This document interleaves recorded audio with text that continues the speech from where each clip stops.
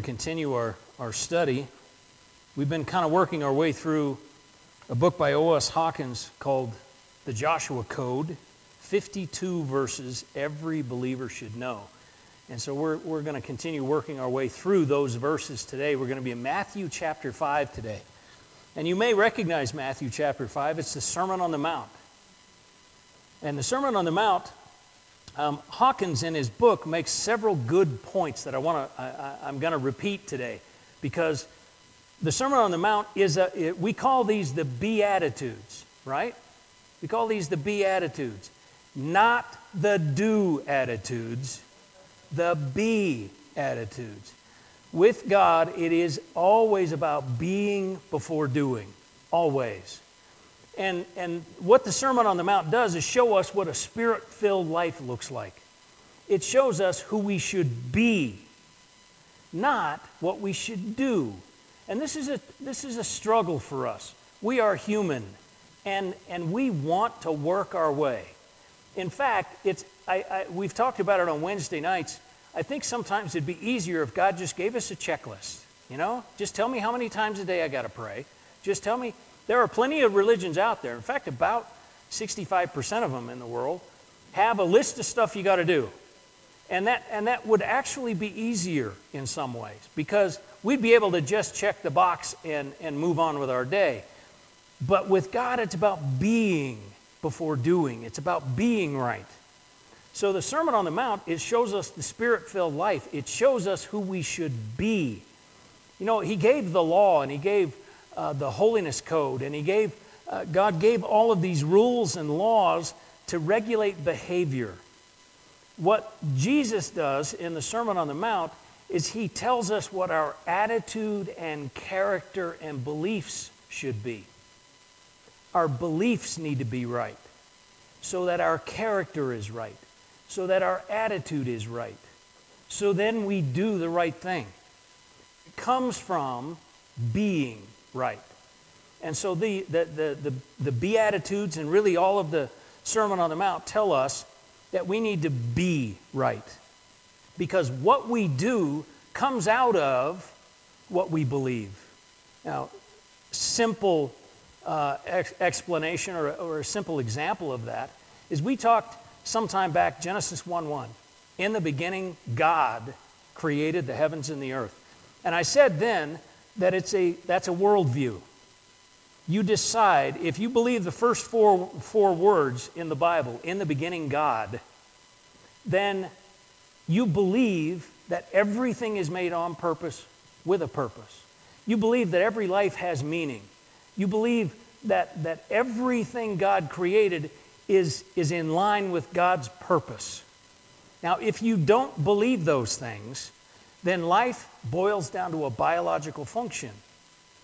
And it's going to be okay to murder even babies if life is just a biological function. Our society, our culture, our actions show our beliefs. The actions of our society belie what they believe. So we have to be right in order to consistently do right. And so Jesus gives us the Sermon on the Mount not to regulate behavior, but to get us in a place where we are right. We can be right with God, and then we will act right as an outcropping of that, as the fruit of that tree. So I want you to keep that in mind as we study today, because we're going to look at this verse as we have been all year with the study tips. First thing we're going to ask is, what does it say about God? Second thing, what does it say about me? And the third thing, what do I need to do now that I know this about God and myself? And then we're going to look at it phrase by phrase. But I want you to keep in mind that this is about being right.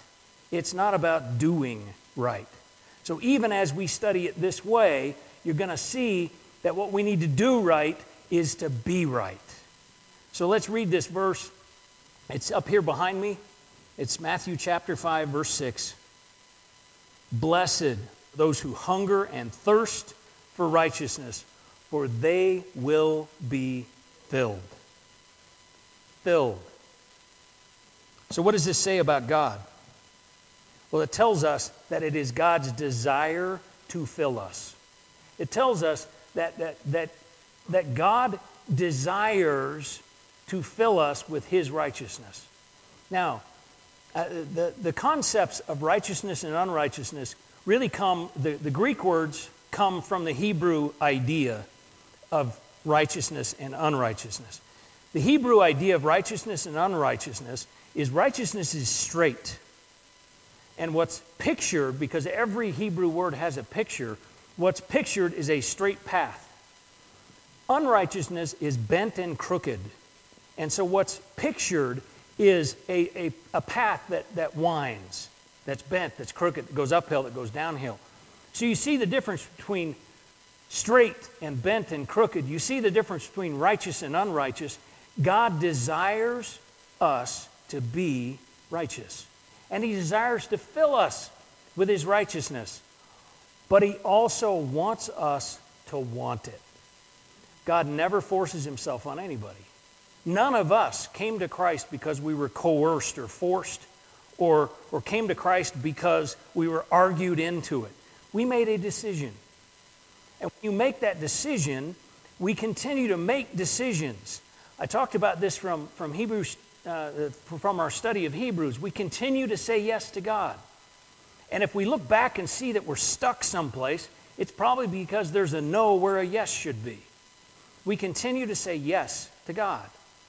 And as we continue to say yes to God, He fills us. It is His desire to fill us. As I said earlier, it shows us that being comes before doing with God. It always has. It always will. Even I've used this example before, but the holiness code, how to approach God, that's Leviticus 17. Leviticus 16 is the Day of Atonement. Atonement comes before holiness. Being always comes before doing with God. He wants us to be right with Him. And it tells us, really all of the Sermon on the Mount tells us that Jesus is God. It tells us the deity of Christ. Because Jesus makes promises here that only God can fulfill. And as you go down a little bit further, if you've studied the Sermon on the Mount, Jesus has these, you have heard it said, but I tell you sayings. He is reinterpreting the law of God. Only God can do that. So the Sermon on the Mount tells us of the deity of Christ. That's what it tells us about God. It tells us that He desires to fill us. It tells us that He does not force Himself on us.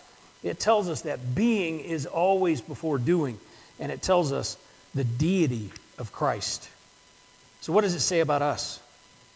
It says that we are important enough to God that He wants us to live according to our plan.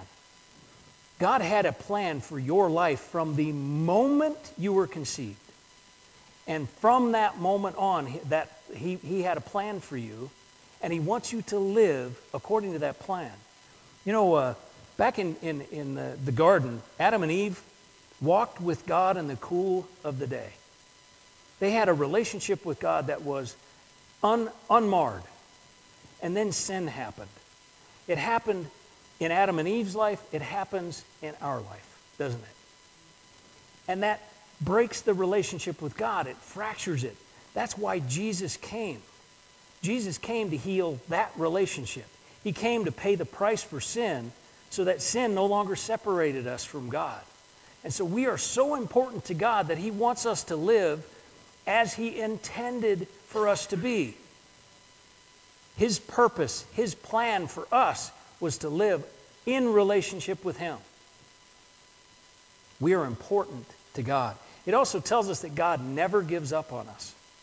Never. Now, how do I get this out of this verse? Because it says if we hunger and thirst for righteousness, God fills us. There are times in our lives we don't so much hunger and thirst for righteousness. As a matter of fact, there are times in our lives when we just put God on the back burner entirely. God does not give up on us. When we come back to Him, when we come to Him in hunger and thirst, He fills us with his righteousness. He never gives up on us. I think that's good news. I know I have taken advantage of that God never has given up on me. And it tells us that we actually can be righteous. It's actually possible for us. You may have a sin in your life that plagues you, that seems to just have a hold on you. You cannot get its claws out of you. It's possible to live righteous. It's possible to be free from even that sin. All we have to do is hunger and thirst for the righteousness of God, and he willingly fills us. It's possible for us to be righteous. This verse doesn't say we are righteous. It doesn't say we have attained it. As a matter of fact, righteousness is imparted and accepted. It's not earned and attained. And so this verse doesn't tell us that we have earned it or attained it or gotten there. And we probably won't in this life. But we grow closer and closer the more we hunger and thirst for Christ. The closer and closer we get to righteousness. We can have our actions show what we say we believe. The closer and closer to Christ we get. And so, what do we need to do? Now, this is where we normally would add a bunch of stuff, right? If you asked 10 people what they need to do to be righteous, I bet at least 9 of the 10 would start listing stuff they need to stop doing or listing stuff they need to start doing, right? That is not what this verse says. This verse is about being right with God. And so what we need to do is stop trying to do righteousness and start being right with God. It's as simple as that. We'll end up, the outcropping, the fruit, the eventual result, whatever you want to call it, will be actions that are righteous. But the actions don't lead us back. We can't start there. We can't decide we need to clean ourselves up and stop sinning so much and get ourselves right with God. That's not how that works. We get right with God, then we sin. Then sin becomes less of an issue in our life. Christianity is more than just sinning less often. Christianity is about becoming like Christ, being right with God. This verse isn't about doing anything. It's about being. And we cannot possibly love someone that we don't know anything about. We need to lean in and lean into our love for Christ. We know he loves us. We have proof. It's the cross of Calvary. It's the cross that we see on our church. It's the cross that you may be wearing around your neck. We know Christ loves us. All we have to do is lean in. Lean into the love we have for Christ. Lean into his love for us. Because this verse is about being right with God. So let's look at this kind of phrase by phrase. Blessed are those who hunger and thirst for righteousness. The word blessed is really kind of a mixture of happy and fully made adequate. It is a greater idea than happy, and it's more of a completing idea, like fully made adequate. So this is what God's promise is to us, is that we will find this happiness, this joy, this completeness when we lean into him. Homer in his Odyssey used this word, and he described it this way. He said it's transcendent happiness of a life beyond care, labor, or death. Is it possible for us today to live a life beyond care, labor, or death? God says, Jesus from his very lips said, we can be blessed if we hunger and thirst for him. We can be blessed. And then hunger and thirst. Now, This is kind of an idiom. It's sort of a saying type. It's talking about our need. You know, think about what hunger and thirst does. Hunger and thirst saves your life. Hunger and thirst keeps you lets you know when your body is in need.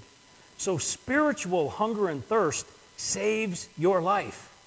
It is a need, not just a want, not just a desire. It's a need to hear from Christ. How's your hunger for Christ? Because that hunger, that thirst is a signal of your need for Christ. Hunger and thirst is a natural thing for us, and we can understand it just that simply. I heard a story this week. I was at a conference in the Valley, and I heard a story this week that I thought fit here. There was a man, a fairly large church in Florida, and this man lived right on the other side of the parking lot, right out the back. There's basically just a chain link fence between his house and the church parking lot. And this man hated the church, hated it, hated the pastor. He would stand out in his yard and shout at people when they came to park their cars for church on Sundays. He hated the place. Then a hurricane hit, and the Southern Baptist Relief Organization was parked in that same parking lot that was between his house and the church. So the pastor goes out to see how things are going with the disaster relief, and there's that guy standing in line with a plate of food. And so the pastor goes over and says, "I'm surprised to see you here because you hate us." And the man said, "When you're hungry, the church looks pretty good. I'm telling you, when you're hungry for Christ, then Christ is the only thing that will fill you. The only thing that will fill you. For they will be filled." Now, this is both a conditional promise and it's an exclusive promise. It's conditional because it's only for those who hunger and thirst for Christ. It's only for those who hunger and thirst for righteousness. It does not say that the righteousness of Christ goes out to the entire world. It says it goes out to those who hunger and thirst for Him. And it's exclusive in that it is only for those who know Christ. You can't possibly hunger and thirst for somebody you don't know. It's based upon a belief in Christ. It's based upon the fact that you have given your life to Christ. Then you will hunger and thirst for Him. Then you will be blessed and filled, it says. Ravi Zacharias is one of my favorite authors. And he had this, he talks about this line. He says that he always wants his life to be within the voice of God. Think about that. I love that picture. I love the picture that it brings up the shepherd image in my head. It brings up so many great images. I want to be within the voice of God. Now that we can't. He doesn't mean that in the sense of following the rules, staying in boundaries. He means that he wants to hear from God. He never wants to be too far away that he doesn't hear God's voice.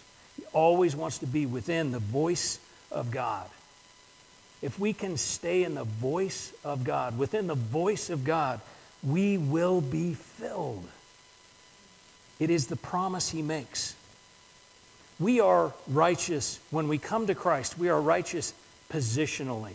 Now, by that I mean we are when God looks at us, He sees the blood of Christ. We are righteous positionally. But our actions belie our beliefs. We still act like we don't believe in God.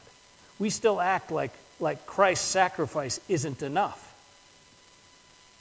We need to live within the voice of God. Do you want to be filled? Do you want to be blessed and filled? Fall in love with Christ. Lean into the love He has for you. And you will be blessed and you will be filled. That's what this verse says. Do you need to lean into Christ this morning? I'm going to ask that you bow your heads. Do you need to lean into Christ this morning? Maybe for the first time ever, you're realizing that he died on that cross for you. That this desire in you to be righteous, he's the only way it can be filled. Maybe you see this and see, I want to be blessed. I want to be filled. You can be blessed and filled in a simple prayer. Follow along with me in your own words and just say, God, I know that I have sin in my life. I am unrighteous. I've done things wrong. I've said things wrong. I've thought things wrong. And I know the Bible calls that sin. But I trust that Jesus died on the cross to pay my price, to pay the price for my sin, to make me whole again with you, to fix our broken relationship. And so I ask you to forgive me and to come into my life, fill me and bless me today. If you prayed that prayer for the first time this morning, you need to let somebody know. You can come and let me know. You can wait until after the service and let me know. You can elbow your neighbor and let them know. Let somebody know. Maybe this morning you're realizing that you have been doing righteousness and you need to back up and rest in the righteousness of Christ. Rest in your hunger and thirst for what he has for you. Will you take this moment right now and do that?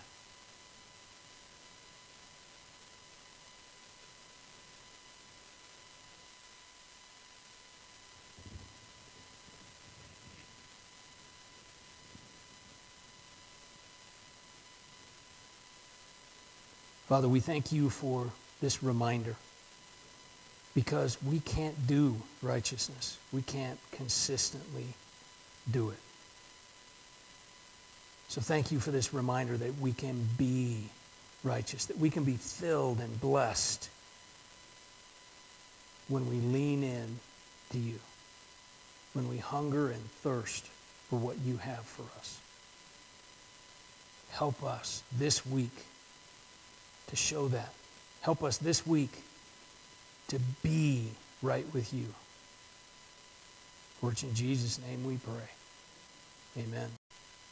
This is Pastor Jim from Porter Mountain Fellowship. I want to thank you for listening to our podcast. These are sermons from our 10:30 a.m. service on Sundays. If you're in the neighborhood, stop by. We're on the corner of Porter Mountain Road and Commerce Drive in beautiful Lakeside, Arizona.